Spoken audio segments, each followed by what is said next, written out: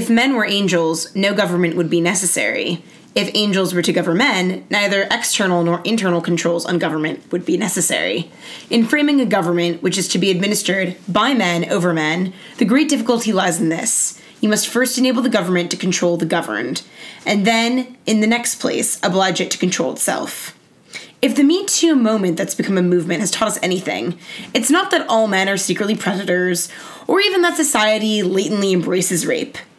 It's rather that monsters aren't strangers lurking in the streets. They're the con artists who have subverted John Madison's attempt to reconcile the paradox of human nature with human reason. They're the monsters who don't just walk among us, but have protected themselves so well by station, by entourage, and through the sheer threat of power.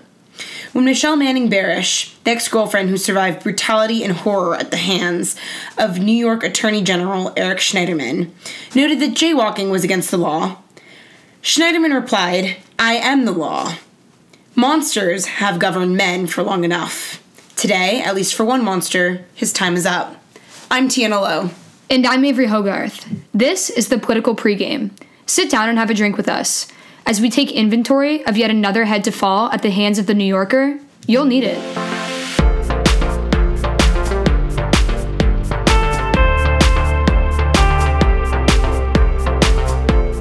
Hello, everyone, and welcome back to the podcast this week. Today we are drinking Harvey Wallbangers, as given the course of today's events, Harvey Weinstein and Eric Schneiderman are, I guess, becoming more and more alike.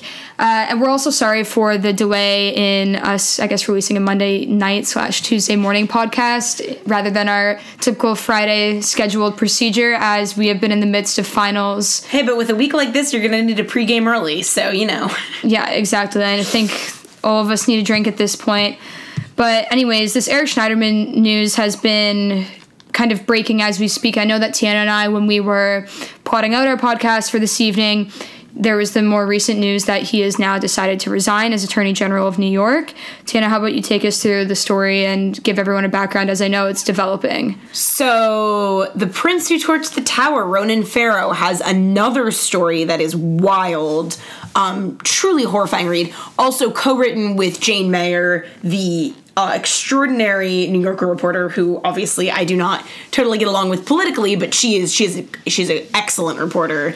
And really as a way of, taking people down when need be. So the piece that broke today found that Eric Schneiderman, who has been the Attorney General of New York for, I think, at least the last 5 years.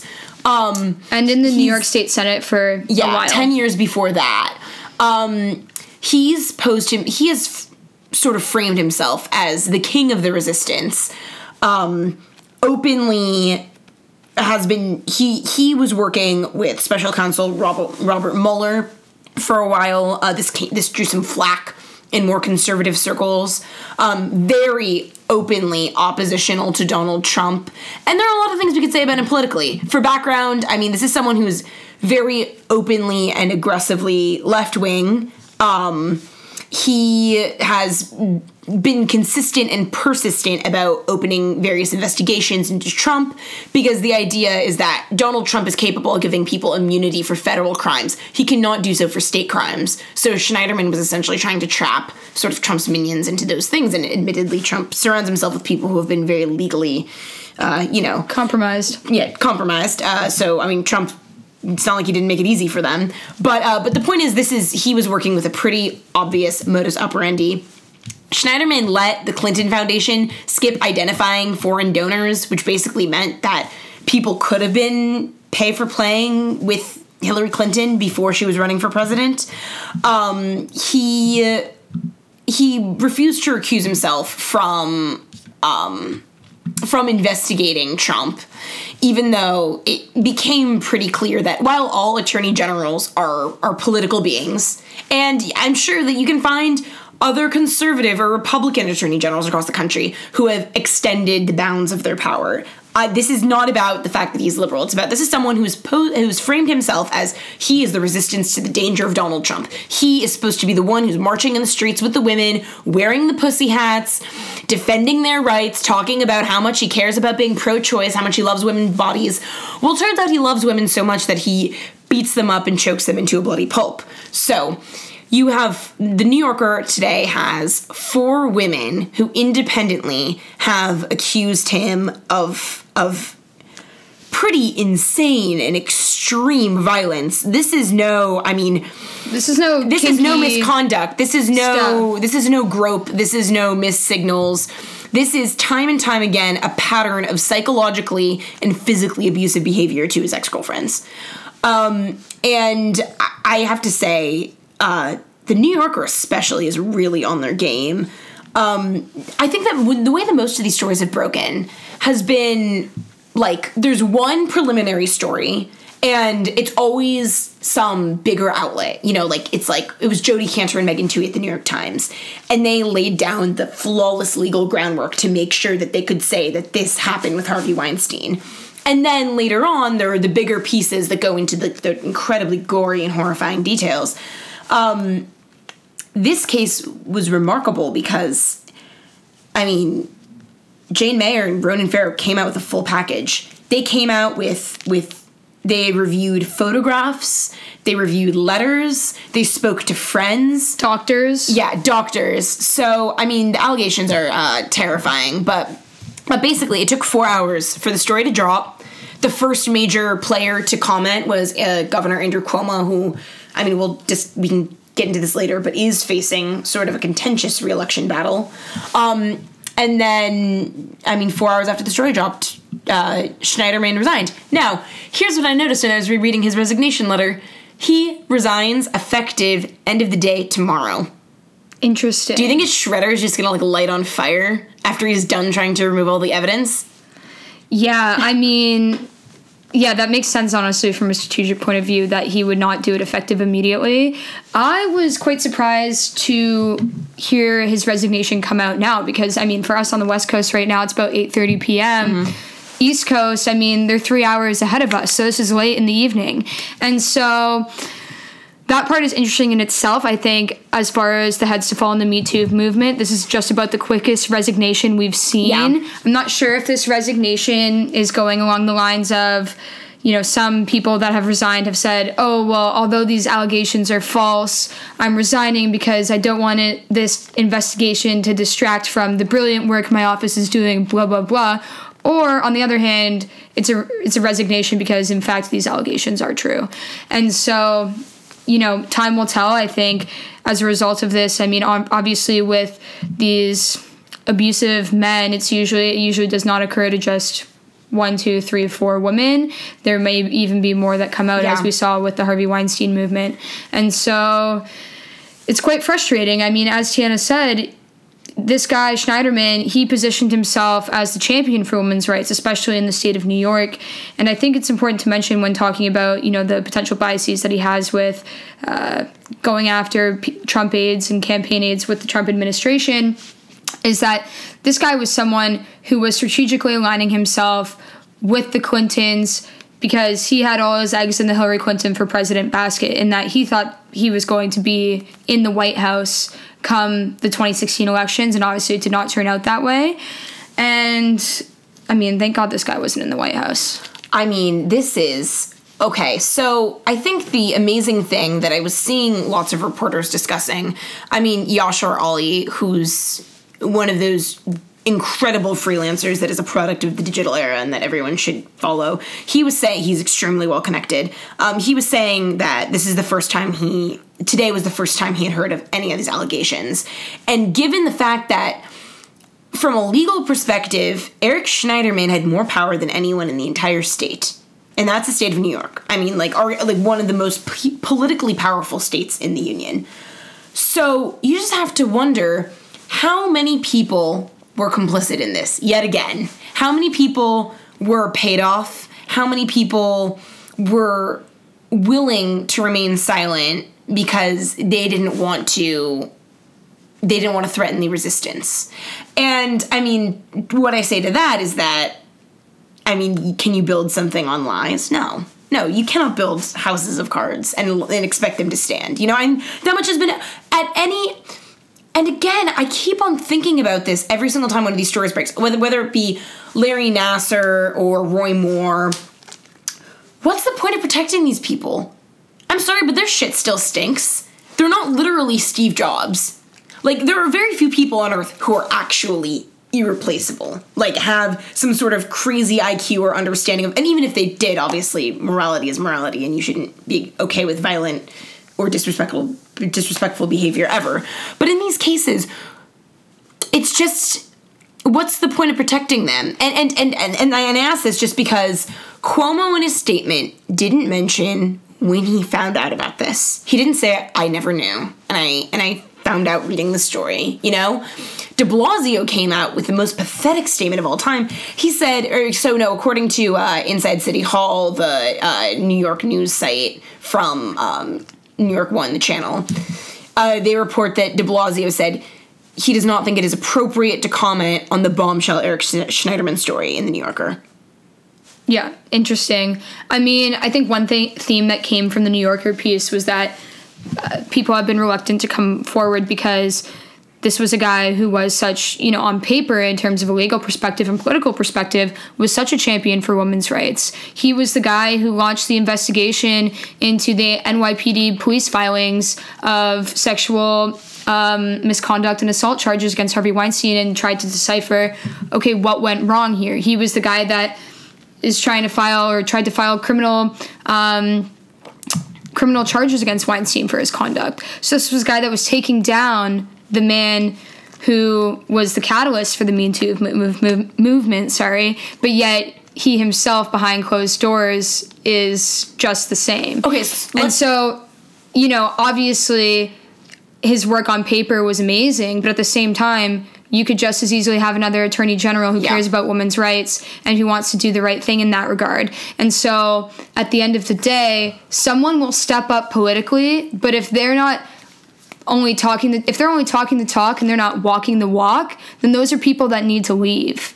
And so that's something that's extremely frustrating, and I hope that this is a watershed moment for any other people who are, I guess, questioning whether they should be complicit for the good of politics because this man or this person is doing great things politically, and understand that someone else will fill those political shoes, but that's not okay to have this hypocritical behavior going on in office. And I mean, you reap what you sow, and it is never, ever, ever worth it. I mean, we saw the fact that, in part, Hillary Clinton lost the election because she protected Bill. I mean, you reap what you sow. We've seen time and time again, people's bad behavior does get the best of them. And so just no one is worth protecting. No movement cannot stand without one person. And, okay, for the record, let's just go through a laundry list of things that were included in the story. For one thing, so one of the ex-girlfriends discusses the fact that, okay, so the Attorney General of the state of New York, so presumably a guy who works probably like 14-hour days, 16-hour days, gets off work, 8 p.m. at the earliest, probably something closer to 10 or 11, would drink 2 bottles of wine and then an unspecified amount of a bottle of scotch a night. She said 5 out of 7 nights a week, this is what he was drinking. And this is not someone who was like day drinking in college. This is someone who was the Attorney General of the state of New York. Also, apparently was apparently a pill popper. Drove drunk, weaving in between roads. Threatened to kill, I think, at least 2 of the girlfriends. But he's the law. Oh, he is the law. The law is him. Allegedly, he said that he is the law in a retort to one of his ex-girlfriends that said that jaywalking was a criminal offense. He said, well, I'm the law. Yeah, and and then that doesn't even include the just absolutely horrific instances of him choking, slapping his ex-girlfriends. One of them describes she's 5'7" and says that she, in the course of the relationship, just because of his severe emotional abuse, lost 30 pounds and was 5'7" down to 103 pounds. That's insane. So basically, this guy, and again, the reason why I bring up the complicity question is simply because if you are drinking that much in that small amount of time, getting into the physical accidents that they describe, Because one of the anecdotes in the New Yorker story is about when he severely physically injured himself because he was on just a crazy Which, by the way, I think everyone should read this. I know it's a long piece. Everyone should read this entire piece because it's extremely well researched and detailed. Yeah. And it's like, so just the fact that there's so many physical ramifications to him. You're telling me that no one picked up the fact that again, it's not saying like, oh, he has his nightly nightcap. You're talking about someone who was repeatedly pill popping, injuring himself and other people, and no one knew. No one saw scars in his hand. No one saw scars in his face. No one saw the fact that he was hungover every single day of the week. Like, and no one questioned that? Well, I think what we'll see as a result of this story coming out is, and at what we've seen in other stories that have been similar, is we'll probably see the staff in his office giving stories to the Times or the Post or the New Yorker saying, I noticed he was coming in reeking of booze, XYZ. Yeah. I think we'll see those moments of complicity come forward. And I would hope so. I hope we get this story does a great job at giving us a very, very full depiction of his life with these women, but I think we'll even get just a greater perspective and understanding. Yeah, and I think the most important line in the entire story is when one of the girlfriends, who I think she's one of the ones who decided to stay nameless, because as she put it, he's the most important person, or she's the most powerful person in the state. And also, all these girlfriends, or ex-girlfriends rather, were very well-educated women in prominent positions. Yeah, these are all attorneys, Ivy League educated lawyers, and so these are women who, their careers are at stake for coming forward and being tied to this. And so I think that even gives greater weight and merit to their statements and to the details that they provided. And so the line here, what Farrow and Mayer report. After the former girlfriend ended the relationship, she told several friends about the abuse. A number of them advised her to keep the story to herself, arguing that Schneiderman was too valuable a politician for the Democrats to lose. I mean, thing A, ladies and gents alike, if you come to your friend and you describe a serious personal ill and their first response isn't how are you, but rather how do we protect whatever movement is en vogue of the day, they are not your friends. Abandon ship now. Thing 2, again, how deep did this go? So people knew about this. It's not like, as you pointed out, these were all people who were moderately politically active, educated, like well-socialized, like young women. Young meaning 40s. Yeah, young relatively. Schneiderman's 63. So, but in the grand scheme of things. So you're telling me that they told people and no one asked any further questions? No one thought like, maybe I should like pursue this line of questioning and like make sure that like my friend is okay? Or was it all about protecting the prince? Well, it's interesting because, that's one way that you could take it, but the other way is he is arguably, in a certain sense, the most powerful man in New York. And so who do you go to, right? Do you go to the police? Well, at the end of the day, he's basically the police's boss. And so go to Jefferson Beauregard Sessions, the Attorney General of the United States. He rules that whole entire structure and arm of the government. And so the one structure that is supposed to protect you is being controlled by the monster that's actually done this behavior to you. And so I think it puts these women in a very awful predicament in that I don't necessarily think it's a result of being complicit. It's also a result of the system being controlled by the menace. Yeah. And so that's something that played a huge factor into these cases, and played a huge factor into these women's, I guess, like unwillingness to be forthcoming. And so I'm not blaming them. I'm not blaming them. No, absolutely. I'm saying the people around them. No, but the people around them, what are they supposed to do, right? They're mere muggles compared to Eric Schneiderman, the attorney. Read another book. The Attorney General of New York, I'm kidding. Who's trying to, align himself into a position in the White House at the time.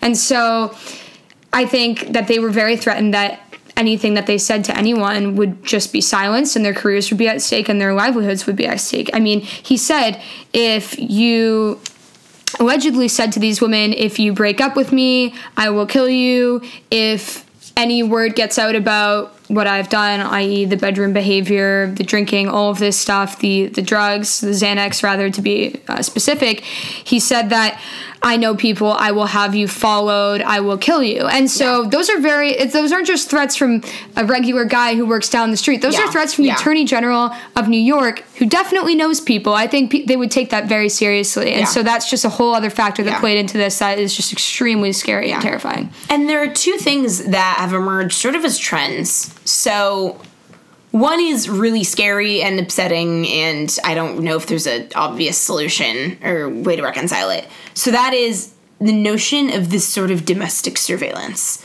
Rose McGowan described it when she was being followed by black cube agents at the hands of Harvey Weinstein. Nate Parker, the filmmaker who was up and coming for a moment, but then it came out that he allegedly raped a woman, and then she later killed herself. He had her followed by private investigators. You have these women were constantly under the threat of surveillance, and obviously these are very extreme cases because these are people who had more power than the average civilian. But the fact that we are, I don't want to say we're entering an Orwellian phase, because obviously that's not true, but and I swear I'm not going to get too much on a tangent about this, because this could be an entirely different conversation. But we're getting to the point where the Golden State Killer was tracked using a family member's DNA submitted to a 23andMe type system. We're getting to the point where it's becoming increasingly likely that anyone who runs for public office will have their sexual past, consensual or no, be used against them. I mean, we already saw this. It was when Christine O'Donnell she hooked up with some guy on Halloween and they didn't even have sex, and Gawker wrote an article about it in detail describing, like, how she hooked up with people. And, like, I think even to an extent, and again, it's very difficult to, and I'm sure we're going to get into this later, it's difficult to be sympathetic to Trump because of how public Trump is, but the fact that he and Stormy Daniels allegedly, they just did have a one-night stand, it does not seem like there was any abuse of power, but even that's entering public domain. How much is there a culture of surveillance where even things that are not illegal or not criminal or not even bad will be used against people? You know, like the idea that Schneiderman said he could wiretap these women's phones. So that's thing one, and I don't have a good answer for that. Thing two, the way out of this is extending a hand to people. You see, the only way the story came to be, I mean, it seems like basically on accident. It looked like it was like one of the girlfriends told the one other staff worker for the New Yorker, who was her friend. Yeah, and then slow trickle, it worked out where the two ex-girlfriends finally got to talking, and this will never work. Me Too will mean nothing, and it will literally just be people at HuffPo talking about how they aren't having the right kind of sex, unless if people actually take a concerted effort to make this about justice and to make this about changing something for better.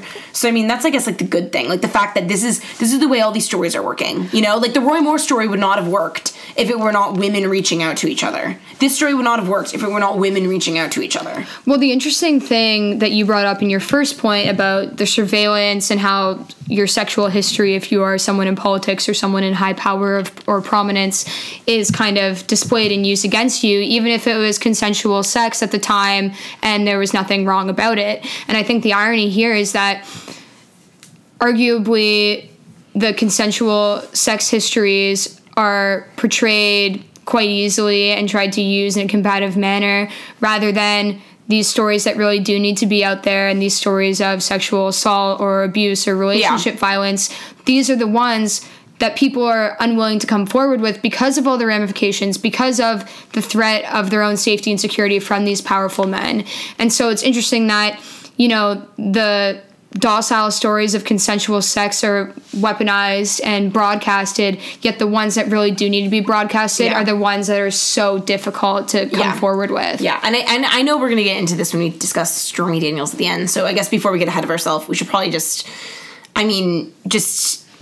as a final note, you should really read this piece. One of the things that I want to, just my final thought about this, and I guess I want to end with something really light and milquetoast, because this is very dark and depressing.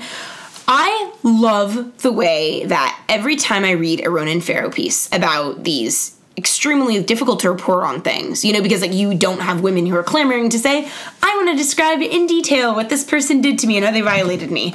You have such a clear sense of what information has been vetted, has been seen, and it makes it so that way, I feel like it's such a good model for reporting on something as complicated as abuse or assault. Absolutely. And that's just something, I think all journalists should take note of just how clear it is. This is what we know. This is what we don't know. Because it's exceptional journalism. Yeah. And I wish that for things even other than sexual assault, I wish that things were reported on in this manner, because you really have a sense of, what is fact as and the what reader, is potential. You can really choose. The facts are completely presented to you, and you can choose to believe the other things that are written in between the lines, or you can choose not to believe them. Yeah. And so it's just phenomenal. And in no way can this piece ever be considered fake news. Yeah. There's nothing in there that can be misconstrued. None of it presents a bias. It all just says, these are the facts. This is how we got them. X, Y, and Z. It's brilliant. It's so transparent. And it was great to be able to read something as difficult as this in that way, and that's why I think everyone should read this, especially everyone in journalism obviously should, but just the average person should as well. Yeah. Okay. So let's move on to everything is going to get less depressing than this, but not by much. Just fair warning. Okay. So let's talk about Melania. Okay. So Melania Trump, our first lady, who inexplicably speaks 6 languages, right? I think it's 6. I'm not sure. It's English, French, Italian, Serbian, Slovenian, and German. Yeah, it's 6. Okay. So Melania's popularity, this is according to CNN, as in Trump's favorite news channel. CNN reports that Melania's popularity has soared by 10% from 47% in January to 57% in May. That's extraordinary.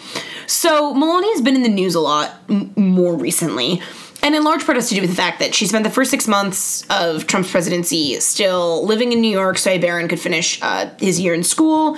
She came back out here. Melania has always had a reputation for being a notoriously private person, even when she was a young model trying to make it out in America, and has recently sort of come into her own. And on her own, yeah. So that's so. There's always, I think there's just so much mythology with Melania, and just a lot of it has to do with the fact that, and again, I don't want to be accused of like objectifying her or being like sexist or something, but a lot of it has to do with the physicality that she presents, and I don't say this in a negative way. I think it's in the same way. Like, I know there's so many comparisons to Melania in her outfit that she wore next to the Macrons, the all-white outfit with the hat, comparing her to Beyonce. But in a way, they both use their physicality to great effect in terms of presenting a certain image. And I just think it's funny that where Trump clearly is so, I would say Trump gets ahead of himself. Melania is so, stoic is the wrong word. There's sort of like this like poised. There is this poise. There's this quiet interest. There is this thoughtfulness. And I think that really comes across. And I think that that's the reason why you have so many memes made about her. And the way you never see memes about Ivanka Trump. And like, I'm sure Ivanka Trump in real life is like a perfectly nice woman. Like I disagree with her on like a lot of her policy. And quite frankly, I don't know how appropriate it is to have someone with her background as high up in the White House as she is. But again, benefit of the doubt, I've heard nothing mean about Ivanka. But you don't see people turning Ivanka into a meme. Like, the best you can get is like a dad joke, like Ivanka Trump. Like, Ivanka Trump is really just there. Melania Trump has sort of become her own icon, which I think is interesting. And I think that it's sort of reflected in just how much mythology is like applied to her. Like, it was 2 weekends ago when she was at Barbara Bush's funeral in Texas, and there was that iconic photo of her with both Clintons, Laura Ann W., George H.W., and both of the Obamas. And we're like, Melania's never been happier at a funeral with a bunch of Democrats by herself. Okay, I mean, she did manage to make Barack Obama, who her husband spent a solid, 2 years bullying and accusing of being bullied in Kenya? Even still... laugh. She made him laugh. He still bullies him to this date. Yeah. But I mean, so this is not just like a rip on Trump, praise Melania session. I guess I just want to start off with this as a launching pad, because now there are just so many stories coming out. So there's a big Washington Post report about it was somewhat speculative, but in all fairness, I think the way that the Post wrote it, they made it, they did source her friends a lot, just refuting some of the unattributed claims, but they make it seem as though the Post report alleges that Melania lives in a different bedroom. She, since the Stormy Daniels allegations have unfolded, has spent as much time apart from him as possible. And then friends of the Trumps, they refute this within the piece, and they say, this just simply isn't true. But in a weird way, it doesn't paint her as a pathetic figure. And I think the funny, maybe this, I don't know if it has to do with her, or if it has to do with Trump, or if it has to do with just the era that we live in that there's almost something interesting in watching her come into her own as a first lady. Well, I think it paints her as an individual and someone that is deserving of far more respect than I think people anticipated her garnering, because she has really risen on her own. It's not the typical first lady that you see supporting all of her husband's policies. Yeah. It's usually the first lady is on the same page as her husband on everything, supports him, gives statements to the media in support of him and his decision making. But here you see Melania. I mean, in the piece it even says that Melania was advised basically to champion any issue other than cyberbullying, just because of, you can see the kind of hypocrisy there, the opposite. The obvious contrast. The obvious contrast there between, Trump's wife wanting to champion cyberbullying and Trump himself being a cyberbully on Twitter. And so she still refused to back down, and she chooses for that still to be her most prominent issue that she wants to champion. And so I think what's been admirable is seeing her not just fall into cahoots with her husband, but really standing up for her own values in her own way. She's not someone that's going to hold big press conferences all the time, but she's someone, through her silence, through her poise, is really speaking far louder with her actions rather than words, and I think that's far more powerful. Yeah, and I mean, Brigitte Macron to a French outlet after they came back from the States. So the interesting thing is that Melania, so for the state dinner with the French president and his wife, Melania apparently designed the entire thing. So rather than hiring outside party planners or relying on other people to design the event, she chose everything, which is, I mean, honestly, I guess there are multiple different kinds of first ladies. That is a worthy one, I think, worth being. Someone who does focus on the optics of the White House, because the optics of the White House do matter, especially when you're bringing in our historical allies. So I just think it's interesting because Brigitte Macron was just saying how she could never imagine not being able to step outside of the Elysee in Paris and just walk outside, and she's like, Melania is a prisoner in her own home. That was the rough translation, but it's softer. It wasn't that wasn't the context of it. She just gave it to some tabloid, I think. But she was saying in private, she's a very emotive, interesting person. If those walls could talk, I would just love to know. But Be Best, her First Lady initiative, came out today. In short, because there isn't too much to talk about, because honestly, First Ladies are not supposed to choose something that's deeply political. They are supposed to choose something that is accessible, bipartisan, that they can get just a lot of public interest behind. So Be Best is her initiative, and it tackles opioid abuse in youth populations, cyberbullying for teens and young and children, and mental health in children. I think that's kind of up for all of us to decide if she is being extremely benevolent or if she's being an extremely witty troll. Yeah, I don't know. I think I just really admire the fact that regardless of what her husband is doing and regardless of his policy or his rhetoric, that she is deciding to stand for what she believes in. And so, you know, you see all these trolls on the internet really vilifying Melania, or at least in the past they would, because they would say, especially the trolls from the left, they would say she's been complicit, Melania deserves any unhappiness that she has, because, you know, there's obviously all the memes of Melania never smiling and all of the accusations and the gossip and the rumors that say she must be so unhappy in that marriage, blah, blah, blah. But I think that people shouldn't be quick to vilify Melania, and they shouldn't have been quick to vilify Melania on her complicit nature, because really, I'm sure from her own husband, she's gotten a lot of flack for the cyberbullying comments. And when she met with many leaders from, you know, social media platforms, Facebook, Twitter, Instagram, about cyberbullying, she really did address the elephant in the room and saying, look, I know that this is a contentious issue given my husband's rhetoric, but this is something that I think needs to be changed. And so she understands that, and she understands the political risks of that, yet she's still continuing to move forward. So I think anyone who says Melania is getting what's coming to her with this unhappy marriage, I think that's just extremely rude.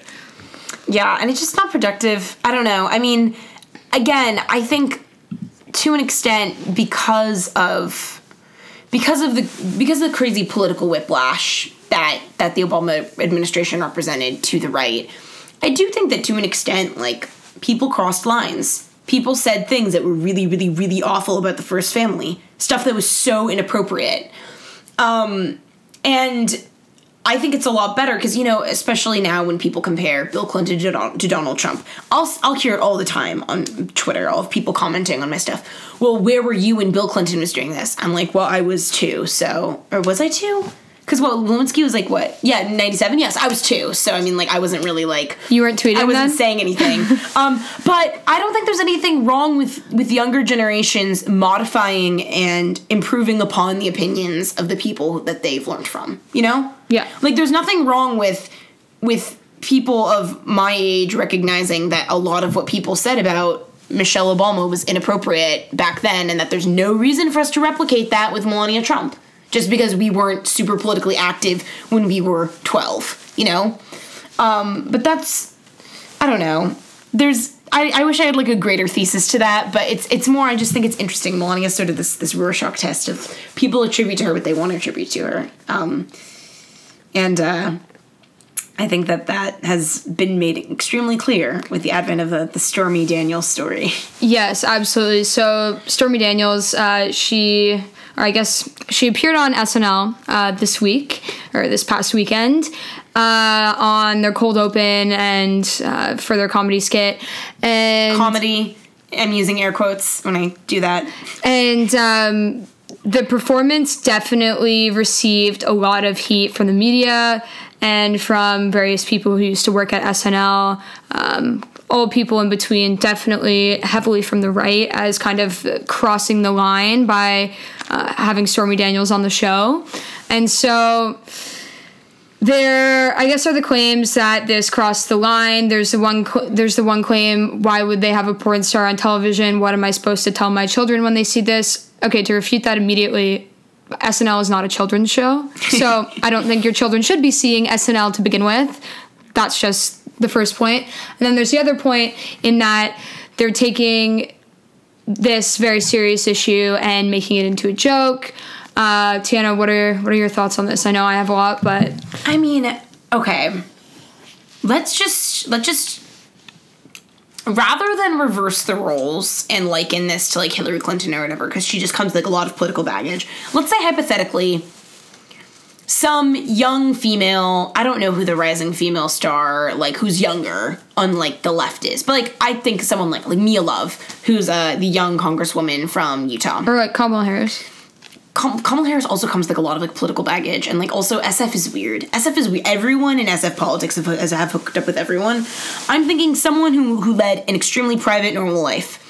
If someone came out with, if some man came out with a story about having a one-night stand with a female, with who would later become a politician, a woman who would later become a politician, at the time was just a private citizen, they had a totally consensual one-night stand, nothing abusive or weird, And if they were going on CNN and having their attorney go on CNN night after night after night describing, did they use a condom? What positions? All these, like, extremely personal things, would we all not be extremely creeped out?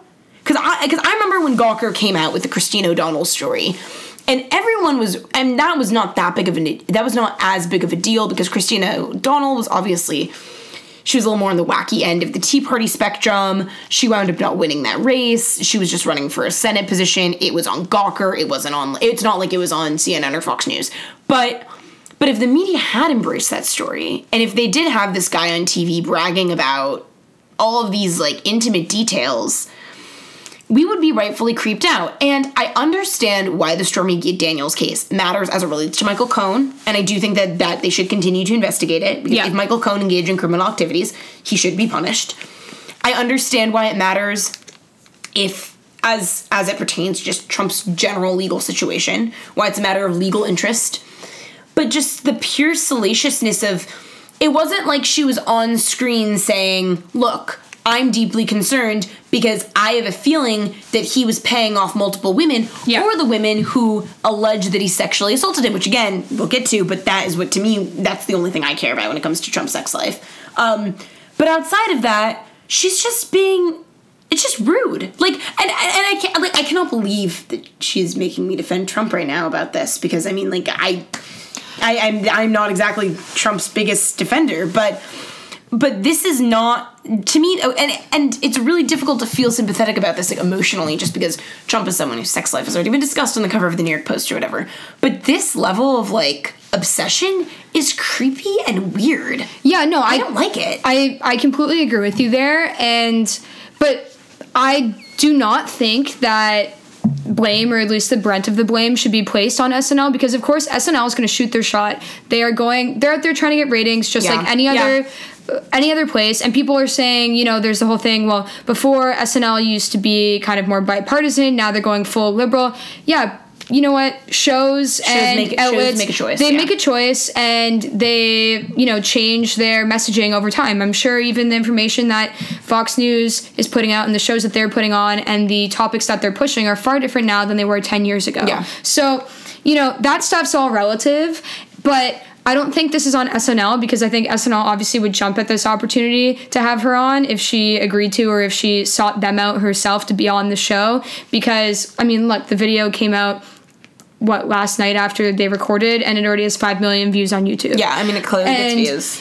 But who this is on, and I think who this is solely on, is Stephanie Clifford, aka Stormy Daniels, because, you know, it just goes to really discredit her if she wasn't discredited already in terms of her motives and intentions. I know she's saying the exact opposite of why she came out, but, you know, she was someone who agreed to the terms of an agreement to accept a payment, and then still came forward regardless of a non-disclosure agreement, and came forward with all of these, and her motives for coming forward were all of these earnest ones that she stated online and through various interviews, yet she's making a joke of her own situation on a comedy show, and I just really don't think there's a place for that. This is a serious investigation that is now going into campaign finance laws and Michael Cohen and the Trump campaign, and if you're making a joke about this, then really, are you just making a joke about you coming forward to begin with? And I mean, now that the information's out there, obviously it's important to pursue the legal actions and the legal implications that may exist. But for her coming forward to begin with, it's really like, was this just a stunt to gain popularity again? And that's what's super frustrating. I mean, yeah, the skit itself, I thought, yeah, okay, it's funny. It goes along the lines of like what SNL usually does, except for the fact that they had her in it. But I don't think her being on there was funny, because I think, you know, what she's brought forth has resulted in some very serious legal investigations, and this isn't something to be made a joke about. Yeah, I just think it's funny. All these staid baby boomer button up, I'm a safe due process liberal, like, faux feminists that were absolutely destroying the anonymous woman, Grace, who came out with the Aziz Ansari allegations back in January. Absolutely destroying a woman who was describing feeling physically threatened, feeling extremely, like, disrespected. Yes, we've said those are important scared. Stories to tell.